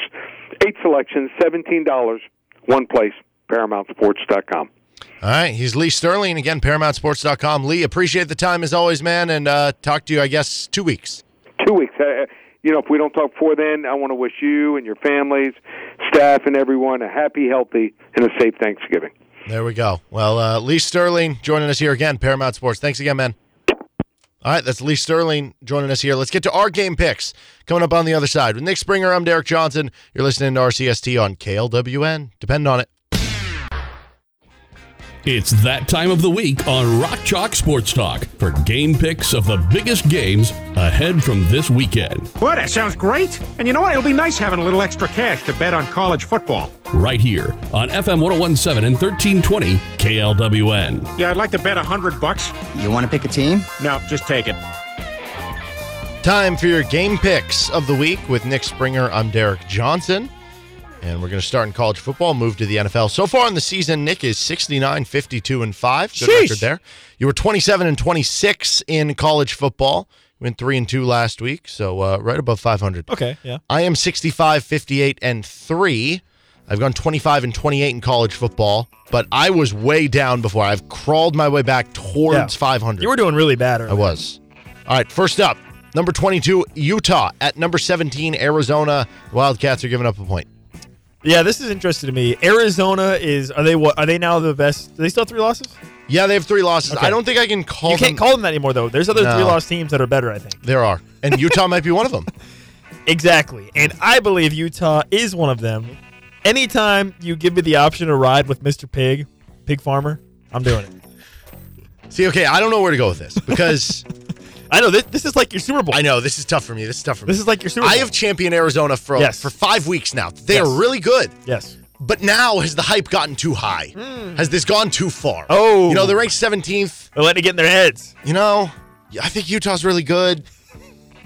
I hate to do this because I've been championing Arizona all year, but Utah. Does Arizona become the best 4-loss team in the country? Yes. Maybe that's what I need. I need them to lose, and then I can start saying that. That's what needs to happen here. So, yeah, I'll take Utah plus the point. Okay. Number 1, Georgia, minus 10 at number 18, Tennessee. Yeah, okay. So the enigmatic journey of Georgia betting has been wild this season to where Vegas over the past, 6 games now has been putting the line at 14. Well, now it's going down a little bit. Against Missouri, I think it was close to 10, and Georgia ended up covering that. Here against Tennessee, it's 10. I think Georgia definitely covers this. I think Georgia definitely wins. They might even win big against Tennessee. I don't know. I think this could be a blowout. I'm taking the dogs. I'm going to take the underdogs against the dogs. Give me number 18, Tennessee. So I think Tennessee got kind of smacked by Missouri last week. They're just bad. I just don't think they're very good. Well, and that's why, honestly, you could convince me this line should be more. And I kind of wondering if Vegas. I thought it would be 17-20. Yeah. I'm wondering if Tennessee had a look ahead. Vegas is scared of Georgia. It could be. I'm wondering if Tennessee had a look ahead last week. They were looking so far ahead to Dude, Missouri Georgia. is top 10. What are you looking ahead to? You got a top 10 team right there. Yeah, I think Tennessee though they're playing this one at home. Rocky Top. I'm just gonna go with the Vols plus 10. Okay. Why not? Number 10, Louisville is at Miami minus a point. Yeah, I don't know what to do about Louisville. I mean, what are we supposed to do with that? I mean, they're a pretty good team, I think, but they got blown out by Pitt as their only loss, and Pitt stinks. What are they? Who are they? I don't know. Who are you? I think Miami's going to win this game on the road. I don't know. I have too many questions about what Louisville is to bet on them. Miami sneaky has been, I think, pretty solid this year. Give me the Canes. Ooh, okay. Do you always pick the Canes because of Racing Canes? I just realized that. No. Which cane is better? Well, obviously, the Raisin Canes is better.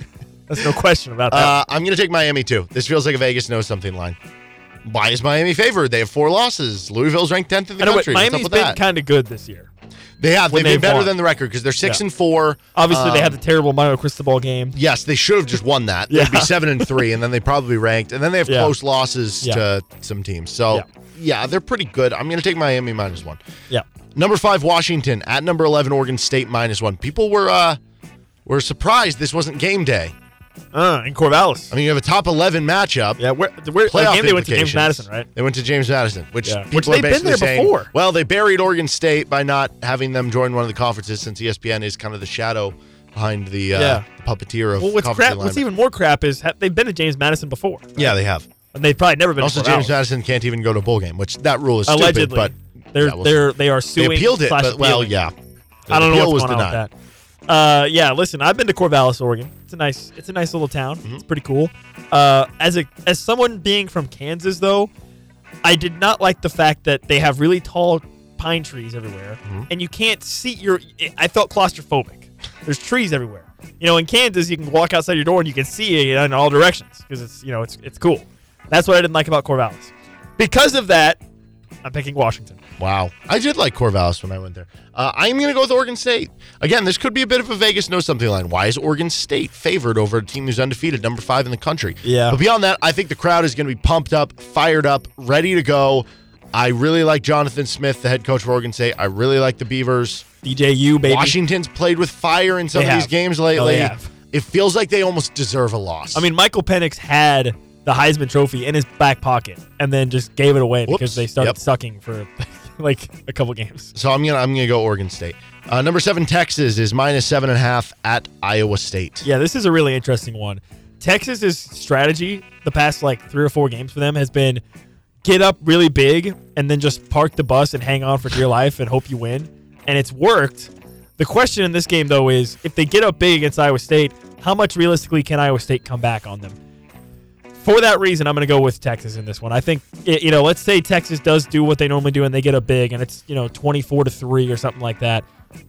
And Iowa State does try to come back a little bit, but how much can they come back? So I'm going to go with Texas here. I'm going to go with Iowa State. I don't love this one, to be honest, because the fact that Texas they almost lost last week at TCU. You don't see teams who are really good flirt with losing back-to-back weeks very often. Well, when and they're then both the K-State game before that. Yeah, so like I don't know. Plus Quinn Ewers is back. It makes me think Texas can bounce back, but I don't know.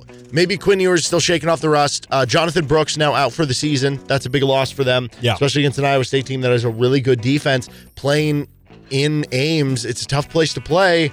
I think Iowa State covers. Close game. Okay. Maybe pulls the upset. What is your lock of the week? You were 5-5-1 in college football. Dude, honestly, the overall college football slate this week, not a lot of picks that I felt really confident in. So I'm gonna go back to the well here, even though the well betrayed me last time I went here. Rutgers plus 20 they were Butgers last time against we picked them. Penn State. They were not Butgers because they only lost by half a point, and it was BS how they lost. They should have that bet should have won. I'm still really upset about that. They should have covered against Michigan. I'm taking them again against Penn State plus 20. Okay. I don't love a lot of the lines. I didn't either. I know. That was a problem. I'm going to go Memphis plus 9 against SMU. Both teams are 8-2. So, I mean, low-key, if either one wins out, maybe they have a shot at a New Year's Six Bowl. I mean, it seems like it's open enough. If James Madison can't go, Air Force has kind of dropped off. Tulane's still there, Tulane's there, but, winner of this is going to get a chance to play Tulane, right? They play in the American title. Memphis is playing at home. One of Memphis' 2 losses to Missouri by, a close score. So, Memphis might be good. SMU's looked really good so far this season, but I'm going to take Memphis plus the 9 points playing at home. On to the NFL. You're 34-14-2. Yeah. That is an unbelievable That's what mark we in the like to NFL. hear. I'm 28-21-1. You're doing pretty good, too. I know, yeah, that's pretty good. I'd gladly take that. Continuing on. Pittsburgh at Cleveland. The Browns are -1.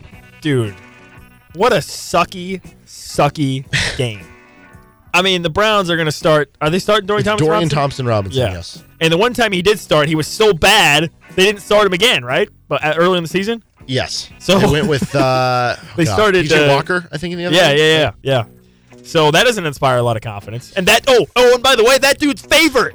He's favored because Pittsburgh's got Kenny Pickett. And if he gets hurt again, Mitch Trubisky. I mean, what? I mean, this game's going to set football back 100 years. And this is exactly the type of game that Mike Tomlin wins. Pittsburgh. That's true. Did you know the Steelers are the first team in NFL history to be 6-3 despite they've been outgained every game. Yes, they've been outgained in yards every game. I think this is a game that they're going to win the division. They might. I mean, literally, straight up, they're going to win the division. Ravens are there. I'm going to take the Browns. I think both defense is good. Browns are the home team. Cleveland does it with one. Also, I think there's supposed to be some inclement weather for that game, like some high winds, I think, for that game. So neither team can pass. I actually think Cleveland is a better running game. Yeah, that's probably true. Mm-hmm. Las Vegas at Miami. The Dolphins are giving up 13.5. Yeah, listen, I know they say that games aren't played on paper. I think we can just play this game on paper. I feel like Miami's going to win pretty easily, right? Okay. I mean, I don't know. I mean, Las Vegas is more inspired now with Antonio Pierce and Devontae Adams is loving life again. Dude, you want to talk about a roller coaster of emotions? That dude wanted to sail off into the sunset and never play football ever again because of Josh McDaniels. And now he's happy as a clam. But I'm taking Miami here. Off a bye week. This is a game, I think, for Miami where it's like they're going to win big and then everyone's going to be like, whoa, Miami, and then they're going to collapse again. So I'm taking Miami. I'm taking Miami, too. I think Raiders are a very average, below average team. They're winning some good games. Good for them with what Antonio Pierce has done so far. But in a game like this, I'm taking the Dolphins. New York Jets are at the Buffalo Bills. Two teams that are, I don't know, honestly, this might be, you lose this game for either team, you're out of the playoff race. Yeah, so the Bills are 5-5. What are the Jets? So they're 4-5 or 4-6. Okay. Yeah, this game is intriguing for all the wrong reasons, I would say. I'm going to go with the Jets. They beat the Bills in, I guess, maybe a fluky fashion to start the season. I think this game is going to be closer than 7 points, though. I think 7, I don't know. I guess maybe the logic is that Vegas thinks the Bills are going to be pissed off and they're going to come out and just, railroad the Jets. I don't think that's going to happen. I think it's going to be a close game. I don't know that the Jets win, but I'll take them to cover 7 points. I'm going to take the Jets. I mean, they just play the Bills close. They beat them last year in one of the games. They beat them earlier this year. They play them close. Bills are struggling right now. Give me the Jets in a close game. Minnesota at Denver. Broncos are giving up 2.5. This is an interesting game. Dude, the Broncos, I was wrong. You were right. Kind of good. Last year I was right. You were wrong. This year I was wrong. You were right. I thought they'd be bad this year, though. I don't know. Oh, you did? Yeah. Okay. I thought you were still championing them to win 7 games. No. or 8 games. At this point, looks like they could. I know. Honestly, That's what I'm saying. they have a sneaky shot of the playoffs. Bill, I understand, yeah. Joe Burrow out for the year now. I think they if lose you last night. If Bill you struggling. if you assume that the Bills and the Bengals are both going to fade, They have the suddenly tiebreaker the on the Bills AFC now. playoff picture does become a lot more muddled and a lot more interesting in a lot of ways. Right. So I think in this game, though, dude, how can you not roll with Josh Dobbs? The guy's Superman. Give me the Vikings. I do love Skull. some Josh Dobbs. Skull. In Denver, though, they're playing really well. Skull. I'm taking the Broncos -2.5. Monday Night Football, Philadelphia at Kansas City. The Chiefs are favored by 2.5. I'm taking the Chiefs. Shocked. Have I ever gone against the Chiefs one time? I don't think you have. Maybe one. I'm taking the Chiefs here. Okay. What's up? What were you I gonna say? think you might have I think I picked the the Chargers. the Broncos. Or no, the Broncos? in Denver, but you didn't pick them to lose. You just picked them to win an ugly game. Oh, gotcha, Yeah. gotcha. Okay. Yeah. No, I think the Chiefs will win this game. Listen, I mean, this is like the storybook week / 2 weeks for the Chiefs in terms of like the NFL script items. Everything goes their way last week in the bye week. Now you've got the Kelsey Bowl, the Taylor Swift Bowl, whatever the hell you want to call it. Chiefs, Eagles on Monday Night Football primetime. I mentioned this last week when the Chiefs played the Dolphins. The Chiefs, they get up for these games. Mm-hmm. These games are always close, and most of the time, they usually end up winning these games, with the exception of, like, the Bengals in the regular season, and the Bills, I guess. But they get up, and they find ways to win these games. Chiefs. So I'm going to go with the Eagles. We saw, I don't know, sometimes we see the Chiefs lose the games, though, where they're revenge games for the other team, like the Bills in the regular season sometimes. Yeah. To where the Eagles, this is a revenge game for them off the Super Bowl. Yes, the Chiefs are off the bye. So are the Eagles. They're coming off a bye, except they didn't have to travel back from Germany, which who knows how that affects I think it's so weird that the whole coming off a bye narrative, it seemingly only applies to the Chiefs. It's like if any other team is coming off a bye, it's like, doesn't matter. But with the Chiefs, it's like, oh, they're coming off a bye. Yeah. But with every other team, it's like, oh, who cares? Yeah. Well, okay, the thing that gets me in this one is I go back to the Super Bowl last year, and remember what happened in the second half of that game. The Chiefs started to run the ball down the Eagles' throat. Like, that first drive that they had in the second half, Pacheco's running like a madman. Yeah. Feed Pistachio. They haven't ran the ball as well this year as they did at the end of last year. They're actually passing more this year than they were last year. That's crazy. Isn't that crazy to you? Yeah, that is That's crazy. crazy to me, too. Also, the Eagles' run defense is way better. Like, they might have the best run defense in the NFL this year. Last year, they were kind of, average at. They were better, like, pass defense. So I don't know that you have that bailout that you have this year. Now, the Chiefs' defense is better than it was last year. Yeah. But I don't know, man. I have too many concerns about the Chiefs' passing game and the lack of receiver activity that I'm going to go with the Eagles. Okay, Mr. Ryan Fitzpatrick. That was so weird. If you missed what Nick is talking about last night in the postgame, Ryan Fitzpatrick was just like, I the think Chiefs it'd be good for the Chiefs to deserve get blown out. blasted. No, he was Yeah. like, I think it'd be good for them if they get blown out. Reset them. It's like, well, maybe not. How about just beating the other really good team and showing that you're really good too? Anyway, lock of the week. You're 3-7. I'm 5-5. In the NFL for locks of the week. What do you like? Give me the Dallas Cowboys -10.5 against the Carolina Panthers. This game is made for Dallas, man. They just blast bad teams. I mean, they absolutely annihilate them. This is lock of the century. I mean, blood bank lock of the millennium. Dallas over Carolina. Okay, I like that one. I am a little weirded out why it's only 10.5 though. That does scare me a little bit. But yeah, Dallas kills bad teams. I'm gonna go Tennessee +7 at Jacksonville. Titans play close and win division games. I don't know if they'll win this one. Jacksonville weirdly has been worse at home though. Yeah. I think they're coming off the bye too. Tractor Cito season with Derrick Henry coming off a bye, fresh legs. Tennessee keeps it close, if not wins. That's my lock of the week. All right, that's our game picks. Let's get to our KU game picks. Coming up at the top of the 5 o'clock hour, some KU football audio after that, too. With Nick Springer, I'm Derek Johnson. You're listening to Rock Chalk Sports Talk on KLWN. Depend on it. 5 o'clock hour, you're listening to Rock Chalk Sports Talk on KLWN with Nick Springer. I'm Derek Johnson, and it's going to be a fun Saturday. We've got your KU football action at 6 o'clock right here on KLWN and over on our sister station 105.9 KISS. KISS Crew is going to be out at Big Mill from 3:30 to 5:30, giving away all sorts of free stuff. You can get some great food and drink at Big Mill before, during, or after the football game. So stop by there and win some free stuff out there at the corner of 9th and Mississippi. If you're so inclined, you can Baker University, they're playing in a playoff game this Saturday at 1, so you can check that out before the KU football game at 6. So lots going on this weekend. That said, before we get to some KU football audio later this hour, we got to do our game picks. And by the way, I'll mention this right now real quick. What's that? Next week is going to be a short week. We don't have a show Thursday or Friday. Wednesday, we might not have a show. It depends what happens with KU and the Maui Invitational. If we do have a show Wednesday, it'll probably be a short show. So we'll get into plenty more KU Maui Invitational next week. We'll get into KU Cincinnati probably early next week. We'll get into our Chiefs Eagles preview on Monday's show. So if you're looking for any of that, that's where it'll be. It'll be next Monday. So our KU football game picks. Both of us are doing really well on our KU basketball game picks. KU football has not gone great, but it hasn't gone, I guess, horribly either. Yeah. You've gone 10-10. I've gone 8-12. We've not been including prop picks in this, though, with our records. So we're going to do that for this week's game. Okay. Kansas is getting 10 points officially is what the line is right now on DraftKings. Use code KLWN.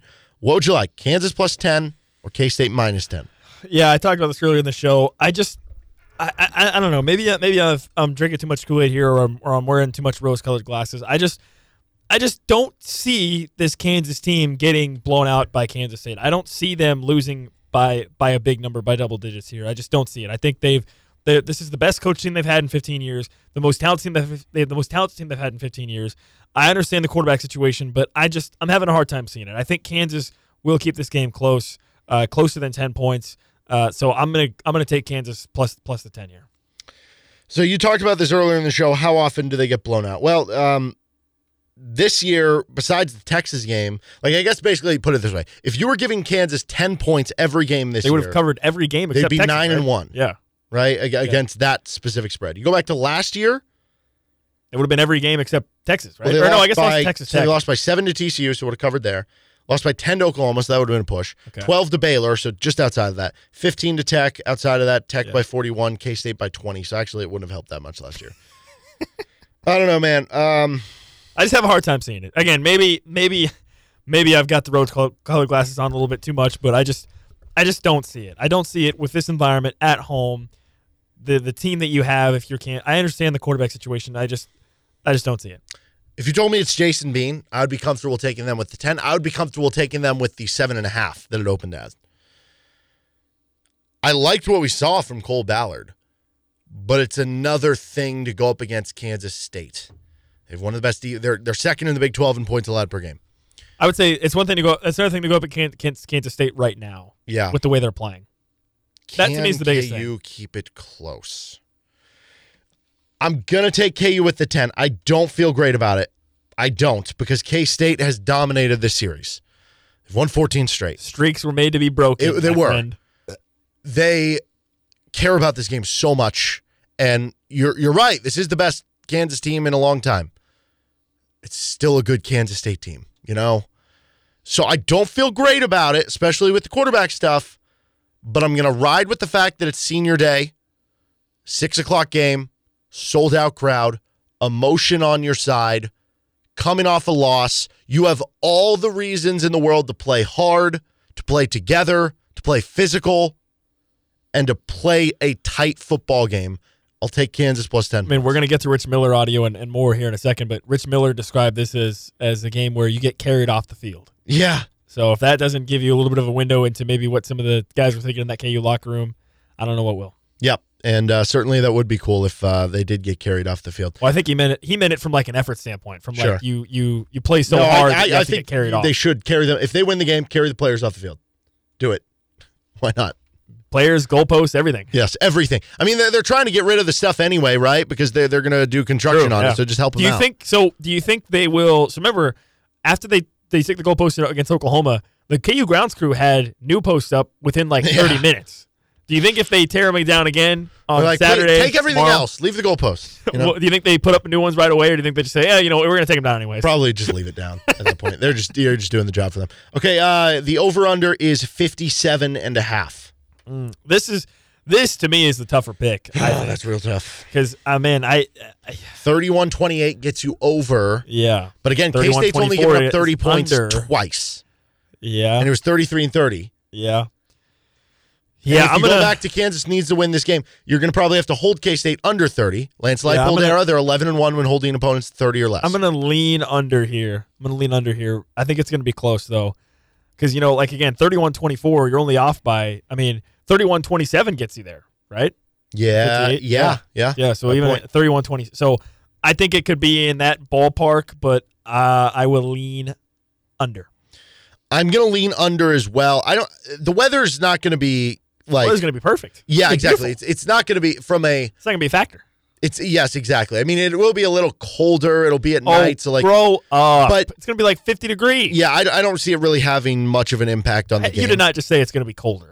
Well, like It's not gonna be colder. cold. I mean, like colder than like, for instance, right now. It's going to be probably at night like 40 degrees, 50 degrees, whatever. Okay, Right? well, It's not for gonna the be a middle big of deal. November, that's balmy. No, I know. I agree with what you're saying. I'm just saying it's different when you're playing in 50 degrees, even if that's warm for November, than it is playing in 90 degrees. It is.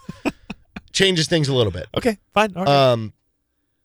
But yeah, it's not something that's going to have a huge impact on the game. I just think when you think about an emotional football game, a lot of times I think sometimes that can lead to more mistakes from the offense, hard hitting from the defense. I'm going to take the under here. I'm thinking more like 31-24 at the high end of the volume here. Maybe something closer to 28-21, 24-21, somewhere in that range in this game. Do you have a favorite prop bet? There's some prop bets on DraftKings right now, but not everything's up there. Yeah, so we were just talking about this off air. Given the circumstances around KU with their quarterback position, it seems like the betting situation is that they're just not going to be putting out really that much for KU leading into the game because maybe closer to kickoff. Yeah, because they can't be sure who's going to be starting what.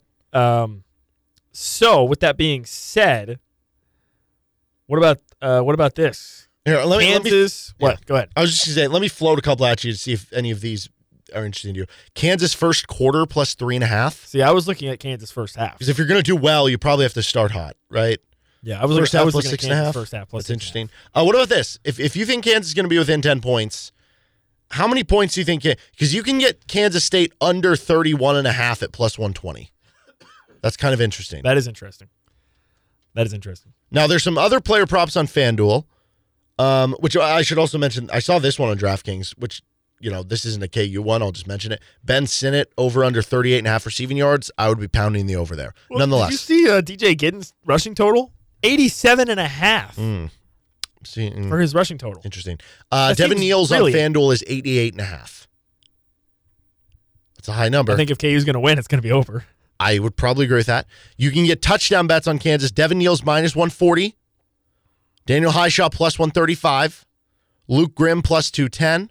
Lawrence Arnold plus 210. Quentin Skinner plus 270. Mason Fairchild plus 270. Jason Bean plus 300. Cole Ballard plus 300. I like Mason Fairchild. Okay. Tanaka Scott plus 310. Dylan McDuffie plus 400. Trevor Wilson plus 460. KU defense plus 700. Okay, so let me ask you this. Mm-hmm. Is it the KU defense only, or is it the D in special teams? It just says Kansas defense, so I think it's just the defense. If you gave me both, I might take that. Yes, agree. I think actually there is value in taking one of Jason Bean or Cole Ballard plus 300, because if he doesn't play, if Jason Bean doesn't play, you just get your money back. The risk there is he plays one snap. That's what I'm telling you. He's going to play one snap. So maybe there's not value there. He's going to play. I think the bet there is Devin Neal minus 140. I know it's not great value. Minus odds, but it's not horrible odds either. Yeah. That's what I'm going to take. All right, well, for the game, what are you thinking? For the game? What do you mean? Like score predictions. Oh. You want to do that? Sure. I mean, we took Kansas plus 10. Okay. I'll take K-State 31, Kansas 24. Give me the Kansas Jayhawks. Okay. Baby. Kansas. Okay. I'll say Kansas 27-23. All right. Kansas. Nick's more optimistic than I am, which is normal. Usually I'm more the pessimist. But hey, but Kansas what was the name of that guy Kansas last week? Who was our William? Yeah, William. I think. Was that our? No, I took Tech last week actually. Our mailbag question that said that it's better when you take. I guess so. Kansas. So should I not take Kansas with the spread then? Do I need to change my pick? No, I think you're fine. Okay. I don't know. He's We'll Nick see. Springer. I'm Derek Johnson. You're listening to Rock Chalk Sports Talk. Let's get some KU football audio. Dominic Pooney, Rich Miller, Kenny Logan, Mike Nowitzki, all seniors coming up next on KLWN. Depend on it. Well, that's it. If you're listening on our podcast side, thanks for tuning in. Please give us a positive review if your platform allows you to do so, as you can find the show anywhere you get your podcasts with the Best of RCST podcast. If you do have any questions for the show, whether it's for a mailbag, just something you think that would be fun to talk about, you can reach out to us on our Twitter page at RCST1320. You can also email us if you don't have Twitter.